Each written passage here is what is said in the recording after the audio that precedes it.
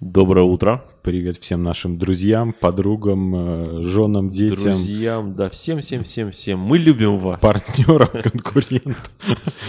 Без всем, мир всем. Да, слушайте и завидуйте, да.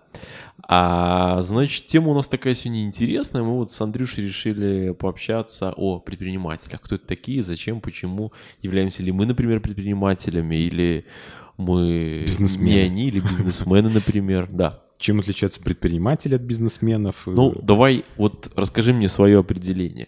Кто такие предприниматели, а кто такие бизнесмены? Понимаешь, наверное, до вчерашнего дня я как-то вообще об этом не задумывался. Но вот есть люди, которые... Вообще, в принципе? Да, не задумывался вот ни о чем. Как-то вот... Жизнь была прекрасна. Да, жизнь была прекрасна, солнышко светило, сегодня бац, снег выпал, все. Пока откапывала машину лопатами, пришлось задуматься. Вопрос-то заключается в том, что есть люди, которые работают не наемно, а на свой страх и риск выполняют какую-то работу, пытаются выжать больше из своих способностей, пытаются организовать труд других людей, чтобы получить какой-то доход. То есть я на самом деле их не разделял. Там бизнесмены, предприниматели. То есть это, в принципе, все одно и то же. Ну вот знаешь, это же как в английском языке. Интерпренер и бизнесмен, они же разные. Разные. Да. Так вот, одна передача... Ну, как и в русском языке. Ну, в общем, да, тоже. предприниматель, как-то у нас как-то как-то бизнес предприниматель это какое-то такое...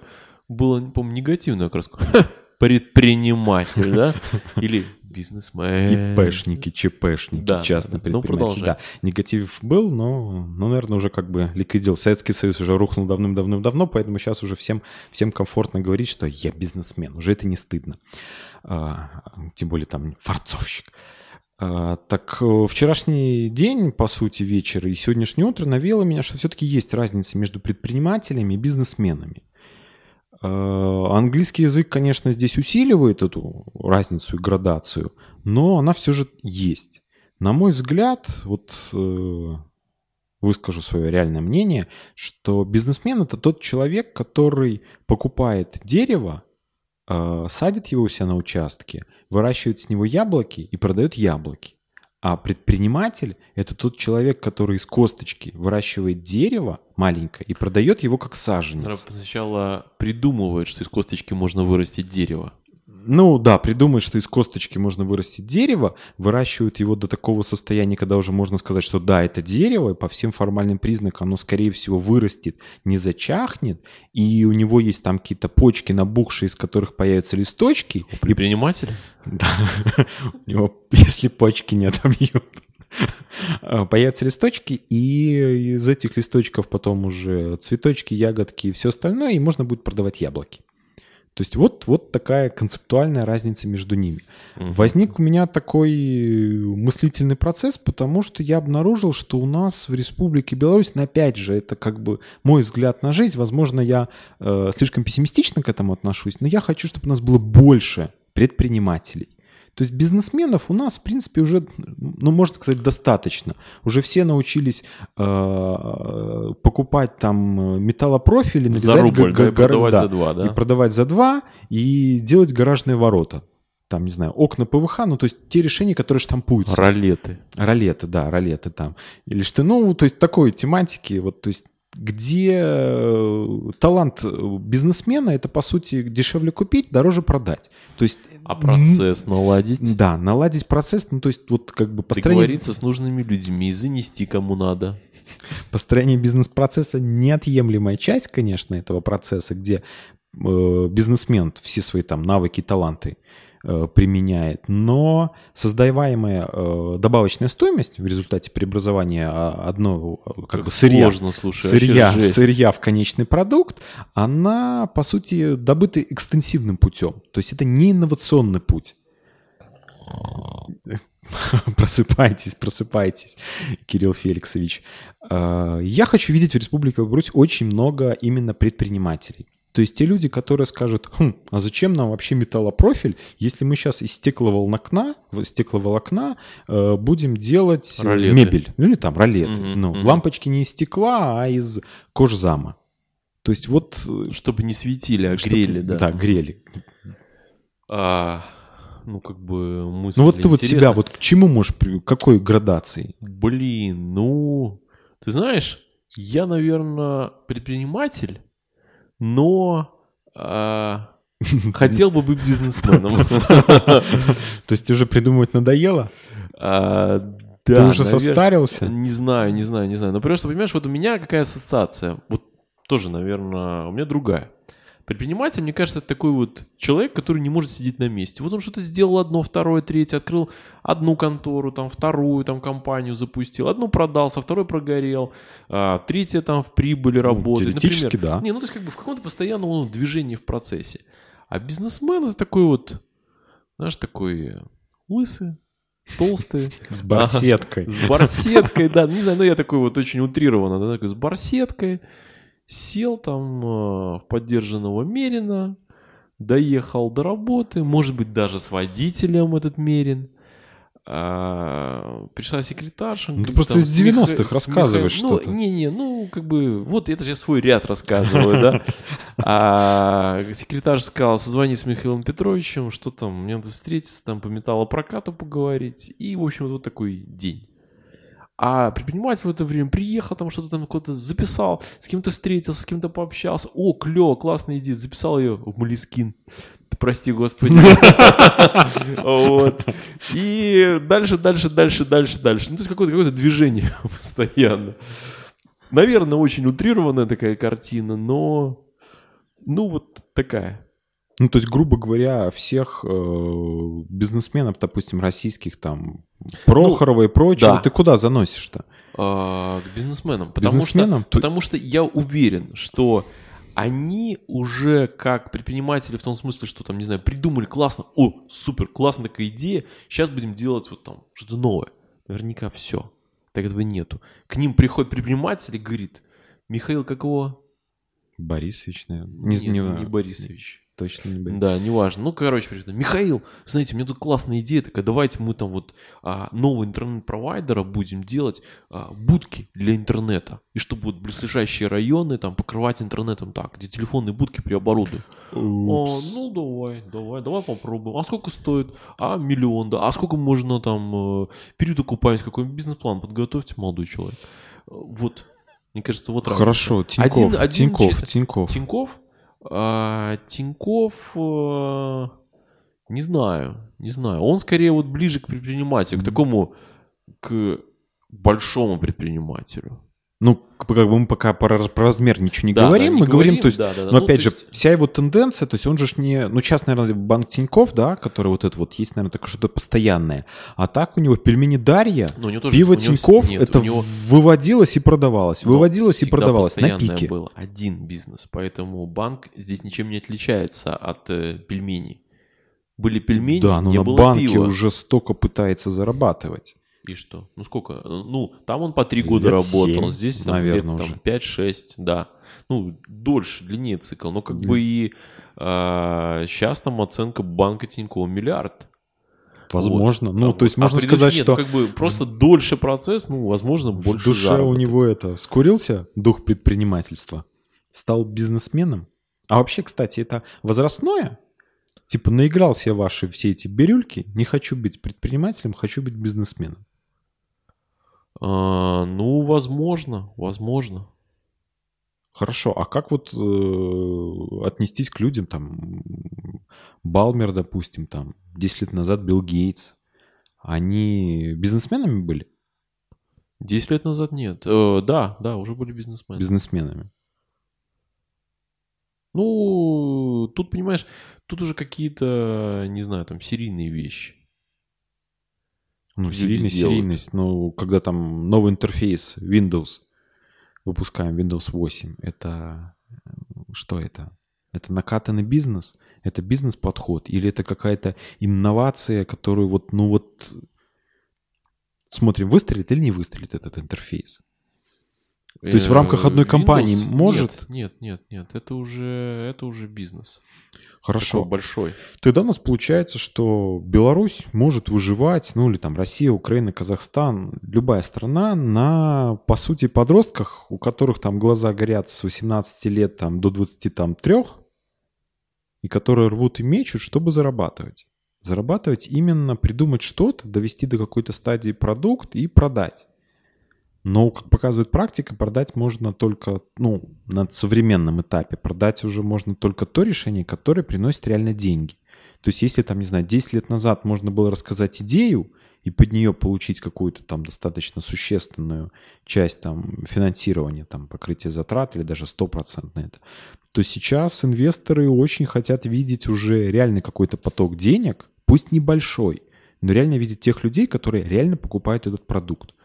Вот тогда уже можно что-то пытаться продавать. То есть, по сути, стало тяжелее. Вопрос, если стало тяжелее, говорит ли о том, что рубится сук, на котором мы сидим, с точки зрения общества всего. То есть этот молодой пытливый ум, он вообще как бы не подкрепляется ни финансово, энтузиазм их не приветствуется. Или же это, наоборот, такое очень мелкое сито, которое пытается, или наоборот, получается, крупное сито, которое пытается просеять весь мусор и оставить только очень крупные камни себе. Возможно ли, что просто этот энтузиазм молодежи, он иссякнет, и вообще, мы останемся без инноваций, вот таких вот хороших. Потому что, грубо говоря, вот сам представь, что, конечно, время, оно всегда выносит на поверхность какую-то идею. Не факт, что эта идея хорошая. То есть появился Facebook, да, то есть он появился тоже так, вдруг появился Facebook. Твиттер тоже появился, и он есть. Насколько они окупаемы или не окупаемы, это как бы очень сложно сказать. Но факт их наличия говорит о том, что какие-то решения есть, какие-то сервисы возникают. Окупаемые, не окупаемые уже там второй вопрос. Но я очень сильно как бы расстроюсь и разочаруюсь, если этот поток как бы угаснет. То есть какие-то сервисы, какие-то новые продукты, все-таки возникать должны. Вот, например, накануне смотрел ролик по поводу российского Дарбери. То есть, они выходили на рынок, выходили достаточно успешно. Это, наверное, такая самая грандиозная, очень быстрый стартап на российском рынке был. Возможно, даже там и мировой, который за очень сравнительно короткий период времени вывели до состояния окупаемости, и который был продан Групону. То есть, конечно, Групон сейчас переживает совершенно не лучшие времена, но там на 2 года назад это была, конечно, очень большая сделка, очень такая знаковая. Другие клоны, там, Купи купон и прочее, они как-то, померкли, то есть как бы ниша уже была занята.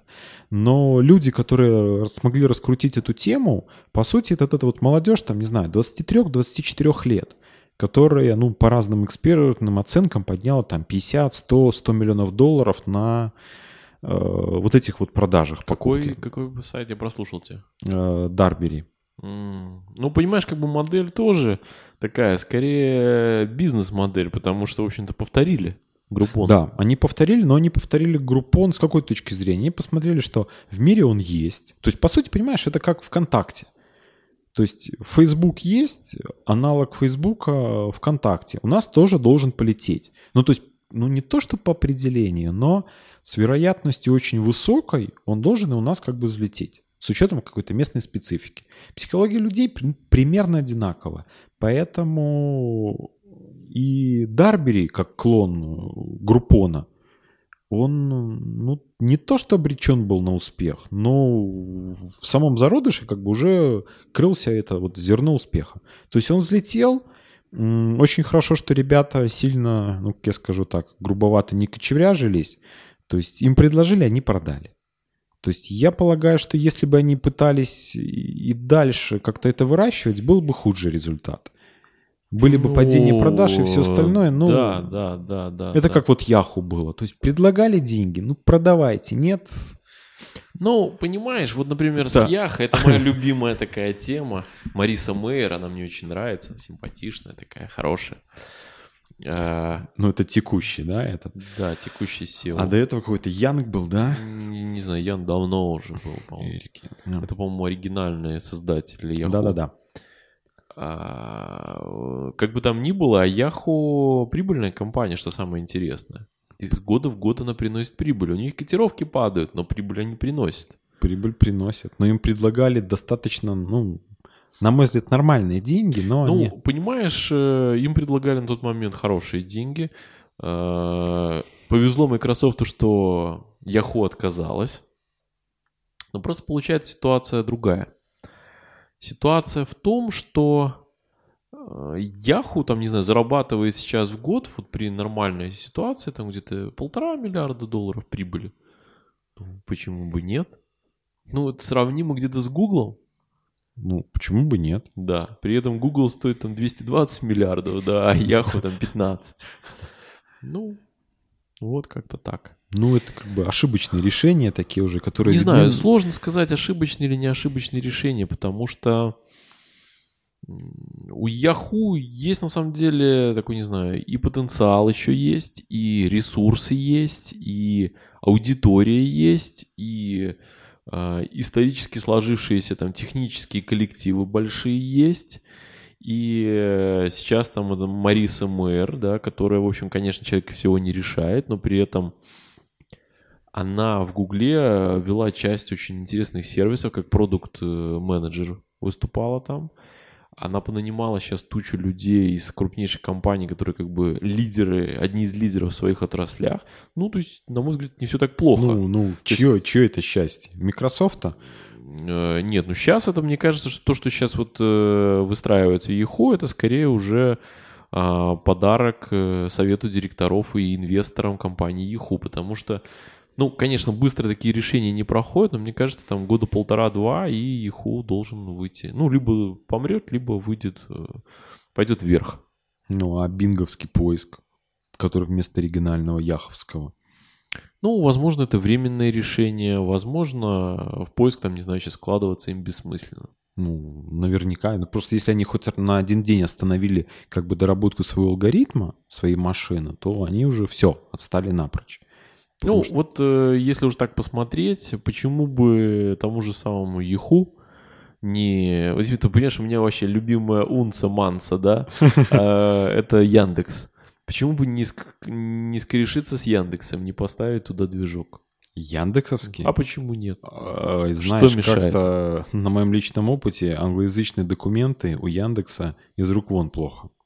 Весь вопрос, наверное, больше в том, что это не профильная такая вещь сейчас. То есть они ходят там краулером по буршнету, но при этом, ну, не профильная вещь.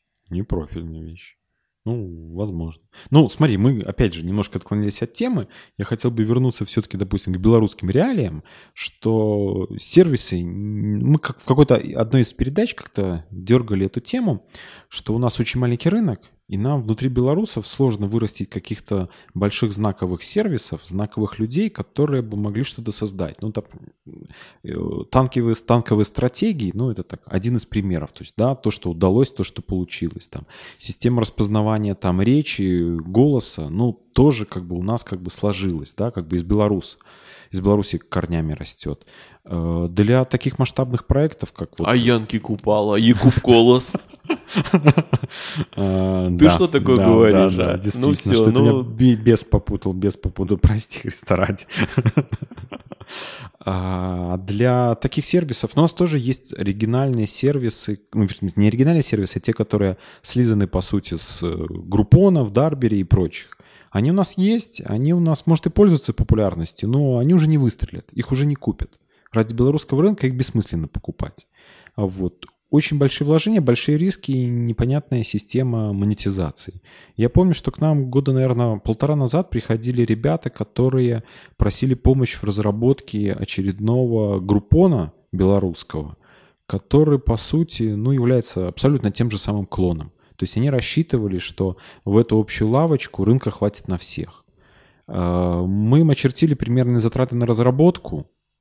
Удивились? Ну, они как бы были готовы вкладывать какие-то деньги, но они долю продавать были не готовы. Они хотели очень большую рассрочку за нашу работу. Там, не знаю, на протяжении года выплачивать каждый месяц по каким-то частям из полученной своей там операционной прибыли. Если она появится. Да, ну опять же... Бизнесмены. Бизнесмены, предприниматели, ну не да. Предприниматели. Бизнесмены, которые не появятся, ну наверняка. Ну, я не знаю, как сложилась их дальнейшая судьба, потому что уже давно с ними не общался. Белорусский бизнес-инкубатор тоже, на мой взгляд, как-то идеи, которые там озвучиваются, они очень далеки от реального воплощения. Помнишь, я тебе рассказывал про бизнес-идею? Какую? Ну, ты мне просто очень много рассказываешь. В бизнес-инкубаторе. Ну, когда один из наших общих знакомых туда пошел, ему предложили бизнес-идею. Нанимать здесь программистов? Да, и продавать их дешево, да, здесь нанимать и дорого продавать. Мы тут все очень долго смеялись. Ну да, просто человек на полном серьезе сказал, что здесь можно очень дешево. Да. То есть работоспособность 100%, здесь дешево берем программистов, а в Штатах очень дорого продаем, потому что там их сплошная нехватка. То есть все просто за месяц $1 миллион можно поднять только в путь. Причем, ну, как бы человек типа сознанием дела говорил. Ну да. Такие бывают, но мелкие проекты пробегают. Но опять тоже они, на мой взгляд, не рабочие. Я, конечно, по своему складу характера очень пессимист, поэтому если кому-то надо убить идею, вы можете обращаться ко мне, звоните. Я в защиту тебя выступлю сейчас. И скажу, что, во-первых, в нашем сообществе с тобой есть пессимист существенно более весомый, раз. Второй, есть еще пессимист существенно более весомый, чем ты. А в-третьих, ну, я на полном серьезе считаю тебя более оптимистичным, чем я сам. Поэтому, если ты себя считаешь пессимистом, ну, тогда, то есть, вообще какая-то опа вокруг. Все, это краски сгустились, и конец света не 21-го наступит, а сегодня. Я думаю, что ты не пессимист, ты просто хорошо осведомленный оптимист. Да. Потому что вот из недавнего это гостиница для животных. То есть где-то в Европе это принято. Ты уезжаешь куда-то, ты отдаешь собачку своего питомца, где за ним будут смотреть, присматривать на протяжении 2 недель. Но по аналогии, если развивать это, можно сделать гостиницу для цветов. Вот, например, для меня это критично. У меня много дома цветов. То есть я куда-то уезжаю, мне надо с ними что-то делать. Так бы я и в гостиницу бац, отвез, их бы там поливали, за ними бережно бы ухаживали. Ну, я, наверное, бы даже попробовал, если бы у нас был такой сервис. С другой стороны, таких людей, как я, очень мало. Проще систему придумать, которая будет раз в 12 часов клапан открывать и воду из бутылки пластиковой наливать. Система называется «Жена». Нет. Ну, не знаю. Мне кажется, это все рабочие достаточно вещи. И гостиницы для цветов, для растений тоже рабочие.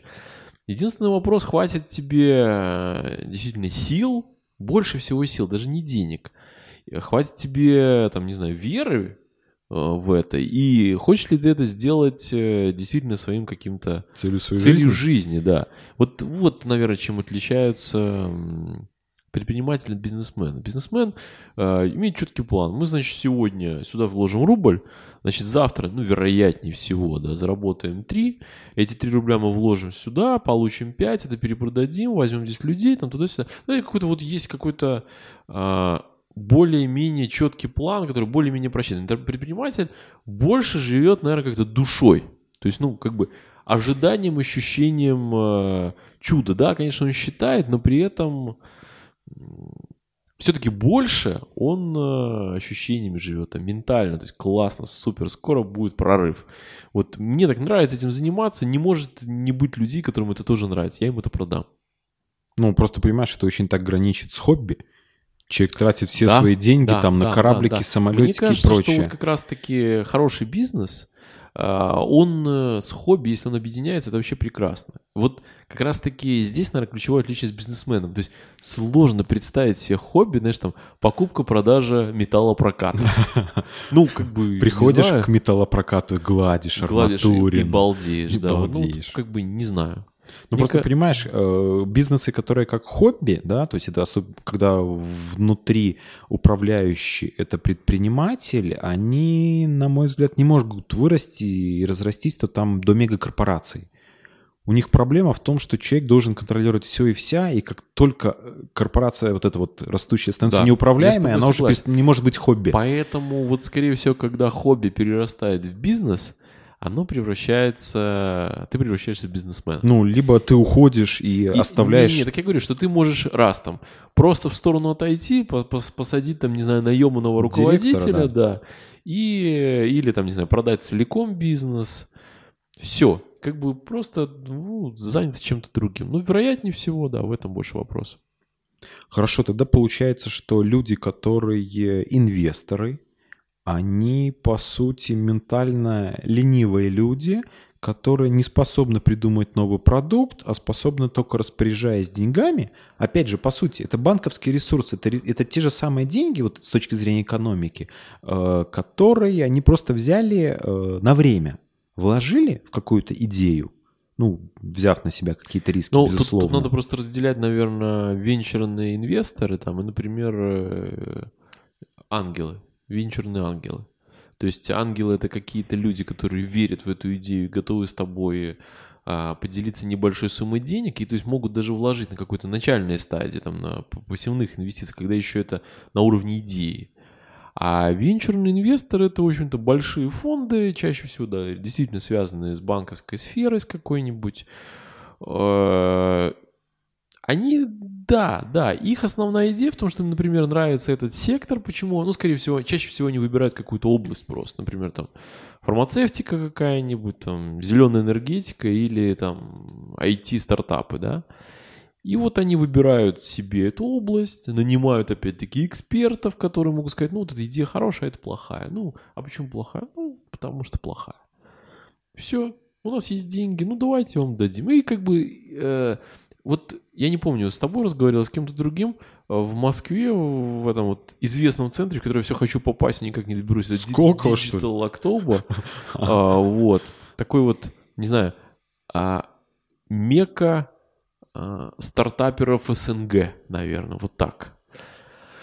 Потому что, ну, это единственное такое вот цивильное место, которое там, я там читаю где-то, которое вот в России проходит. Все какие-то знаковые события, связанные с IT, там, тусовкой, проходят именно там.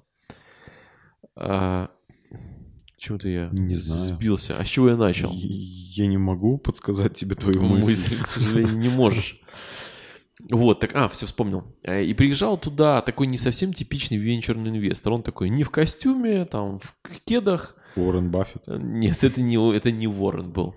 Значит, он приехал и говорит, вы знаете, вот венчурные инвестиции в том виде, в котором они сейчас существуют, это, говорит, полное говно. Потому что... Нас слушают дети, Кирилл Феликсович. Полные какашки. То есть для детской аудитории специально передаем вот эту именно часть. Почему? Потому что, говорит, на чем основаны вообще венчурные инвестиции? В том, что люди берут достаточно, там, не знаю, какие-то большие деньги, вкладывают их, говорят о том, что они разбираются, что они выбирают, у нас такой классный фонд. При этом выстреливает один бизнес, в который они вложились там из 10 или из 20. То есть, опять-таки, это вопрос случайности. Он говорит, ну, да что за фигня? Рулетка. Да, просто что у них денег больше, они могут вложиться в большее количество бизнеса. То есть они повышают вероятность вот этого выигрыша, потому что у них просто больше денег. Все. Вот их единственная экспертиза. Да, они, конечно, отрубают на базовом этапе совсем мертвые идеи. Да, у них там, не знаю, есть какой-то чек-лист, который позволяет им не, сразу там. Ну, совсем утопию уже отбрасывать. Ну, да, там, не знаю, там, человек с голубыми глазами, одноногий, с портфелем из кожзама не может быть ездить стартапером. На мотоцикле. Да, не может там ездить на мотоцикле, при этом держа портфель. Какая-то здесь лажа. Ну, я утрированный, грубый пример привел какой-то. Наверное, это так.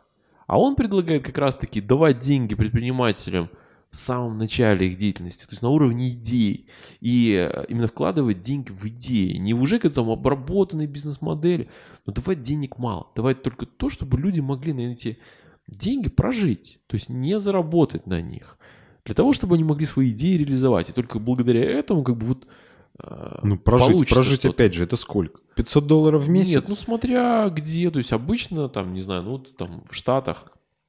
Давай среднюю ЗП. Беларусь, $500. Проект на 3 месяца, 1500 выделили. Да, 1500. И через 3 месяца, каждый месяц спрашиваем о результатах. Правильно понимаете? Каждые 3 месяца человек отчитывается, что он сделал.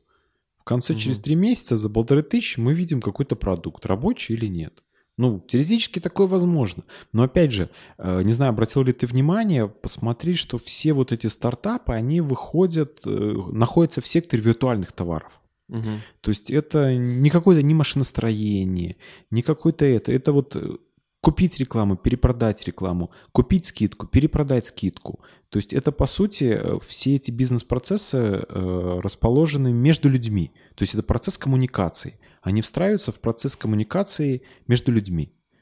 То есть вот в этой сфере виртуальных товаров, там, скидку продать, опять же, повторюсь, компакт-диск какой-то, ну, то есть то, что виртуально, песня, музыку, сервис прослушивания музыки, сервис там агрегация каких-то там сообщений, стартап по агрегации там почтовых сервисов. То есть вот, это все виртуальное. Вот здесь стартапы существуют. Я не знаю ни одного примера стартапа из реальных таких железных, скажем, компаний. Ну, может, ты скажешь? Ну, понимаешь, что такое стартап? Ну, например, Microsoft в начале своей деятельности был стартапом. Там Apple в начале своей деятельности был стартапом. Был стартап. Вот я тебе рассказывал про эту книгу там «Доставляя счастье», про стартап «Запас.com», да. Вот тоже тебе хорошая вещь. То есть фактически построен магазин. Ну, как бы с интересными идеями. Но больше в такой в ментальной, наверное, сфере. В ментальной сфере, но опять же, он сейчас, по сути, является витриной. То есть это не стартап как бы в классическом виде. Ну, стартап как бы любая компания, она стартап. Как только она зарегистрировалась, первые 3 дня стартапы вообще все. Вообще стартап, оно такое как бы слово малёха испоганенное. Да, ругательное здесь. уже. Да. То есть просто какая-то такая живая модель, которая вот только возродилась. Начинающаяся какая-то новая работа. Да, то есть если какой-то сервис, или вот, ну, в реальных товарах, наверное, сложнее это все воплотить. То есть двери делать там одновременно, чтобы они открывались в 2 стороны, да. То есть в какой-то момент времени это было ноу-хау. То есть сейчас у тебя как-то обычно дверь открывается в одну сторону, но есть некоторые двери там в метро, они открываются в обе стороны, в одну и во вторую. Ну, это ноу-хау лет уже 50-60, да, наверное. Да. Но когда это возникло, это было как бы ноу-хау из железного мира. Сейчас ноу-хау из железного мира, подожди, докончу мысль, могут сделать только большие крупные компании. Завершу. Нас слушают дети. Завершу мысль. Вот, видишь, завершил. На современном этапе получается, что какие-то глобальные технические такие железные решения, стартапные, да, могут сделать только крупные компании. По сути, там больше доработки. То есть, что такое крупная вещь, вот в твоем понимании? Ты мне просто вот очерти, какая стоимость этой выходного вот этого продукта? Что для тебя большая, существенная какая-то вещь, железная? Но она не обязательно должна быть по стоимости большой железной, она не обязательно должна быть там, не знаю, по размерам глобальной. Например, новый принцип дверного замка. То есть не ключ, не этот. Я уверен вот на 1000000%, что ты ошибаешься, что в патентном бюро туча новых запатентованных замков. Подожди. Запатентованных замков, это ради бога. От частников, от изобретателей. Ты мне скажи. Кстати, интерпренер в русском языке. Изобретатель. Не предприниматель, да, а изобретатель. Вполне возможно, изобретатель корректнее сказать. Изобретатель, рационализатор. Да. Вот оно, наверное, ближе. Изобретатель. То есть, да, но изобретатель единственный минус изобретателя, что он не ставит свою целью... Ну, не продажу, как бы реализацию. Ну, как бы мы изобретатель нового бизнеса. Еще более, вот изобретатель нового бизнеса, то есть он в сверхматериях, для него пищевой цепочки он находится внизу. Но не будем так уж это наезжать на них. То есть они духовные люди, то есть для них главное вот создать. Я создал новый замок. То есть вполне возможно, что он не рентабельный, неудобный, но он другой. Так вот, новый микропроцессор как бы... микропроцессор вообще.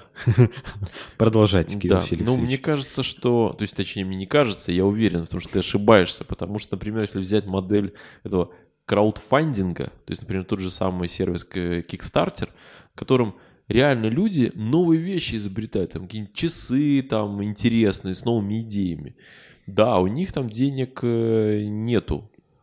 Ну, они же там инвестиции через него получают. Нет, разве? Да, они получают инвестиции. Но вот, пожалуйста, предприниматель, то есть, который хочет свою идею реализовать, у которого хватает на это сил, он может попасть, например, на Kickstarter и там попытаться профинансировать свою идею. Достаточно небольшие суммы там необходимы для этого.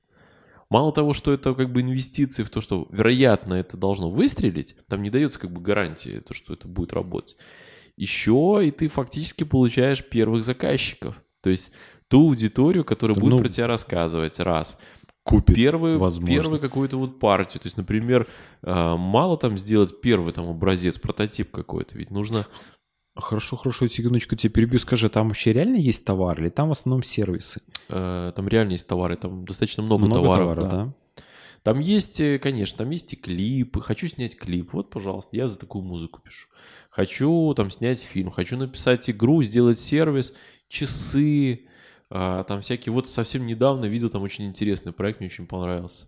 Значит, в электрический патрон, куда лампочка вкручивается вот такой вот девайс, оборудование такое, куда вкручивается уже потом лампочка. Вот. Он фактически с датчиком Bluetooth, и ты со своего телефона можешь каждую лампочку настроить, видеть, она включена, не включена, сделать ее там ярче, темнее, выключить именно с телефона. Прикольная очень идея. Прикольная идея. Вот. У них, кстати, вот интересно. Прототипы есть готовые? Да, есть готовые. Потому что, например, в Кикстартере было много претензий, вот где-то до лета этого года, почему, прогорало много вещей. Потому что рисовали там трехмерную модель, мы вот сделаем такую классную штуку, а потом все.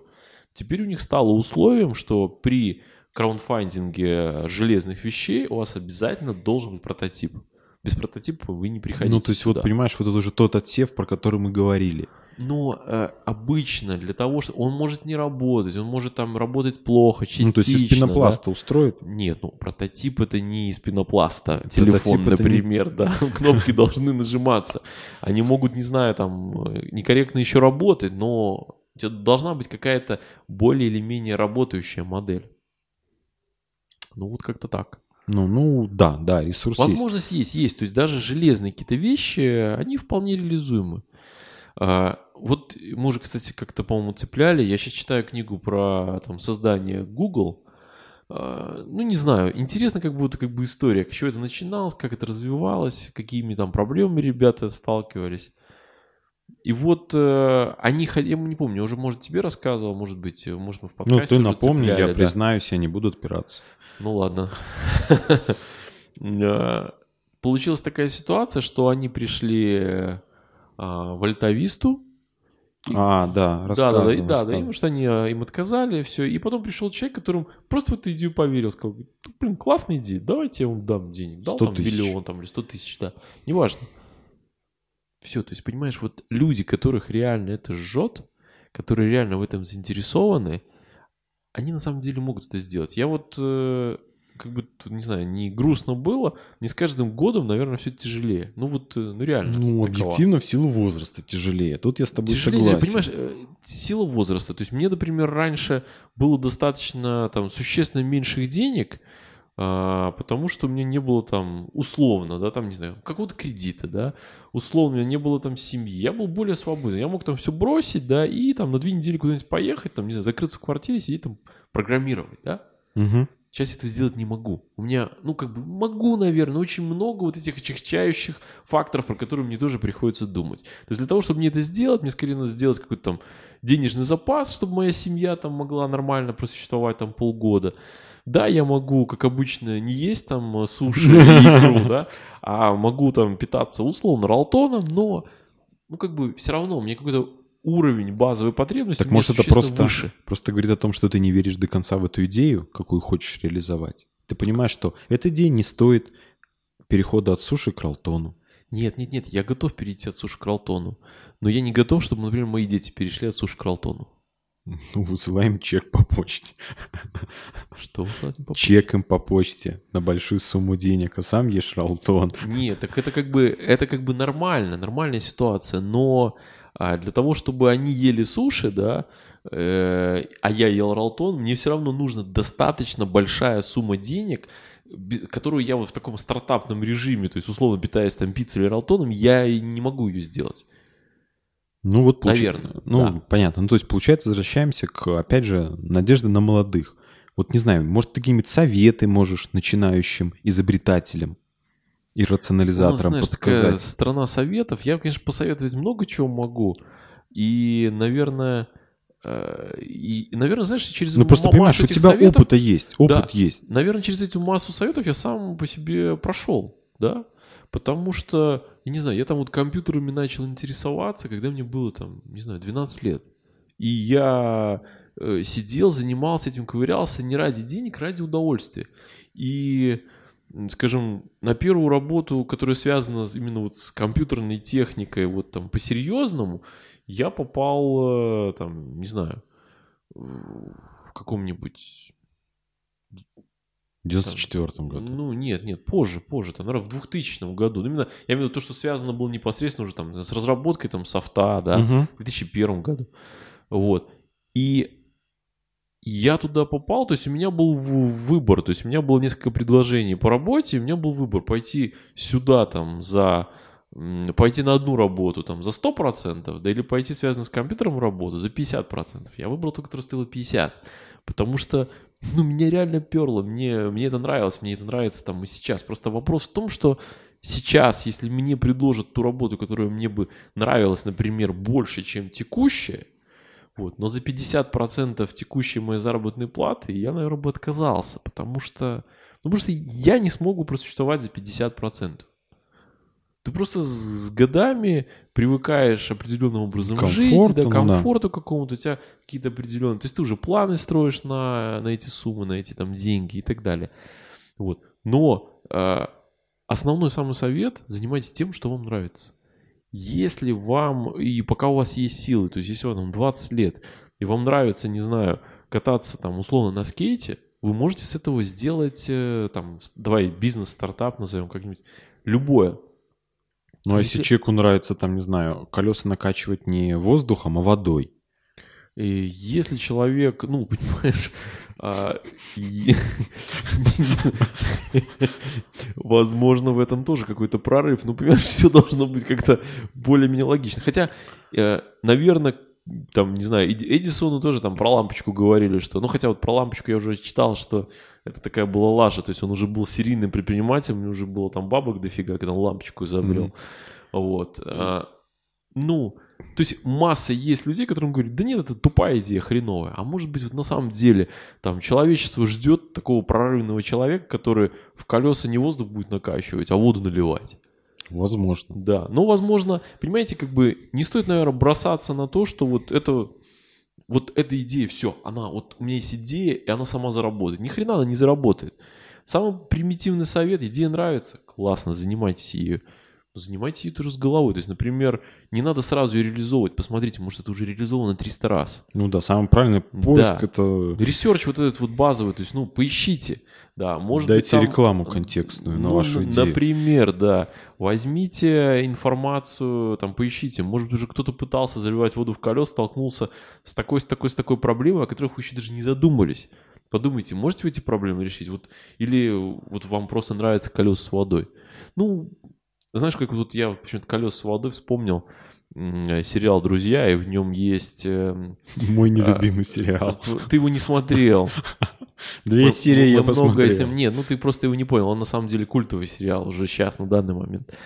Там одна из участниц Фиби, у нее брат там нашелся сводный. Он говорит, а ты чем занимаешься? А я, говорит, люблю жечь. А что значит жечь? Говорит, а я, говорит, люблю все подпалить и смотреть. Он классно так горит. Вот жечь я люблю. Я вот специалист. Чем занимаешься? Я жечь люблю. Ну, то есть вот как бы не надо жечь в этом смысле. Надо жечь как-то по-другому. Нравится вам музыка? Занимайтесь музыкой. Хотите быть диджеем? Станьте диджеем. Попробуйте. Ну, понимаешь, это совет на жизнь. Совет на жизнь. Так а вот я тебе говорю про рационализаторское. Рационализаторское в этом и есть. То есть если вы будете заниматься любым нелюбимым делом, у вас ничего, скорее всего, не получится. То есть, по сути, ты как бы пропагандируешь то, что если вы будете заниматься чем-то таким достойным, то, что вам приносит удовольствие, то с какой-то вероятностью вам идея сама придет времени, просто... Да, вы понимаете, вот, не знаю, я вот тебе уже, наверное, говорил, я, там, не знаю, неверующий человек, да, но я верующий в том смысле, что есть какой-то, не знаю, какая-то вот позитивная энергия, негативная, да.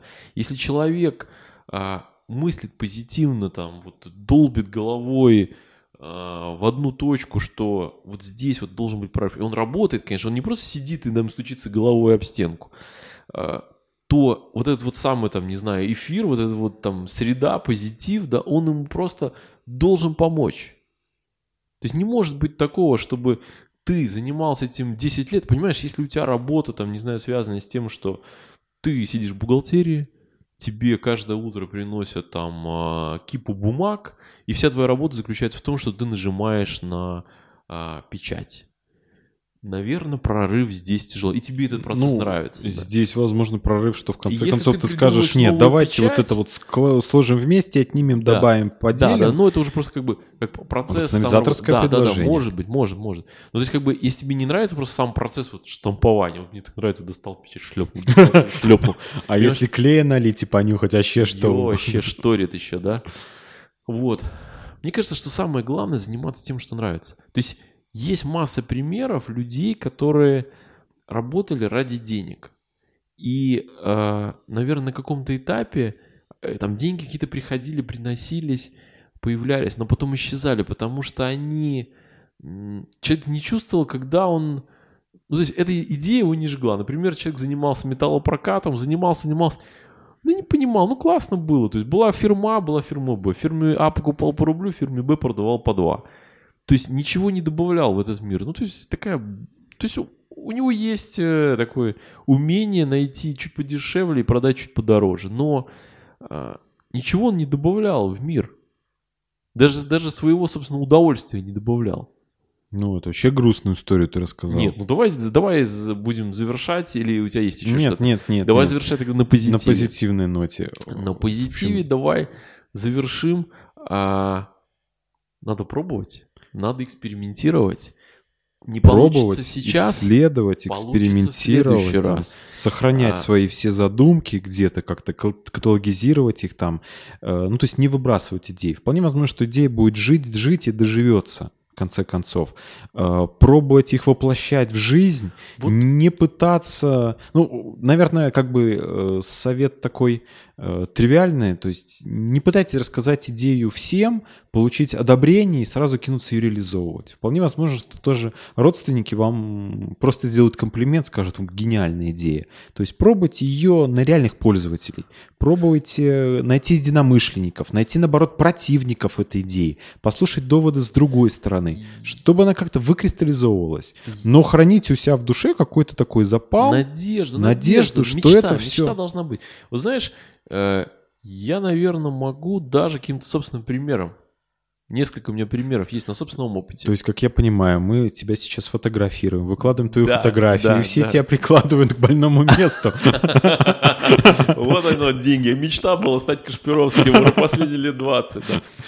А на самом деле немножко другая вещь. Вот смотри, я долго-долго занимался вот там IT 1, 2, 3, 5, 10. Вот, и на каком-то этапе мне даже там где-то, там, не знаю, может, жена говорит, блин, да ну сколько можно этим заниматься, ну, а я прихожу домой, сижу там, читаю, что-то ковыряю, говорю, ну, блин, ну, поиграй ты здесь мне, нет, я с детьми поиграю, но мне так это интересно, все.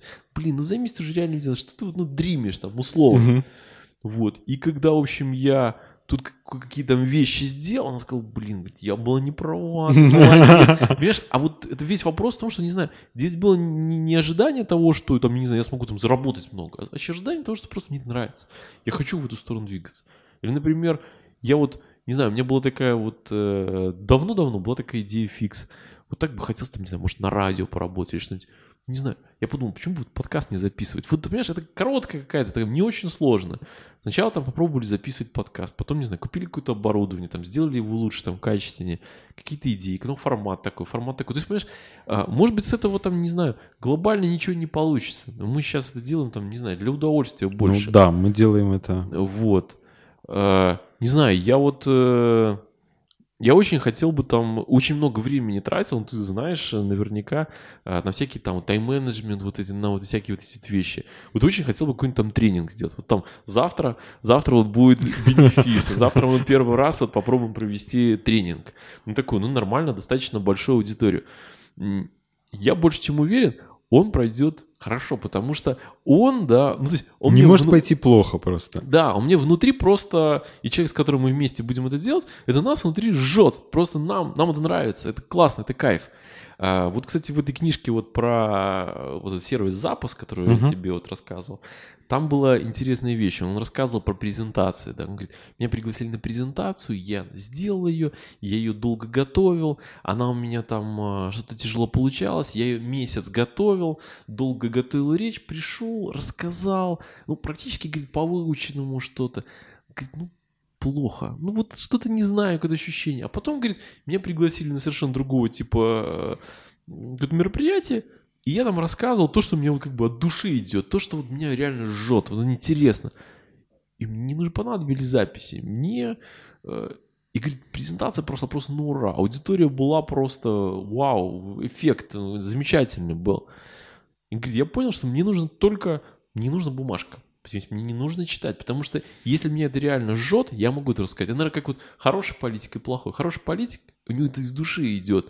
Может быть, и там где-то есть какая-то фальшь, но все равно, то есть он через себя пропускает. Плохой читает по бумажке. Так вот, пробуйте. Будьте хорошими политиками. Будьте хорошими политиками, не останавливайтесь. Пробуйте. Ну все, я думаю, что, Кирилл, твои слова все новое поколение подрастающее впитает просто, да, впитает в себя, взбодрит, кристаллизует, и мы увидим очень много хороших сервисов, которыми с удовольствием будем пользоваться сами. Присылайте свои пожелания, предложения. Мы готовы for free какой-то анализ провести. Можем с вами, там, не знаю, пообщаться, там, рассказать, попить кофе. Ну, то есть, ради бога. Да, открытое вообще. You're welcome, да. Пока. Все, счастливо.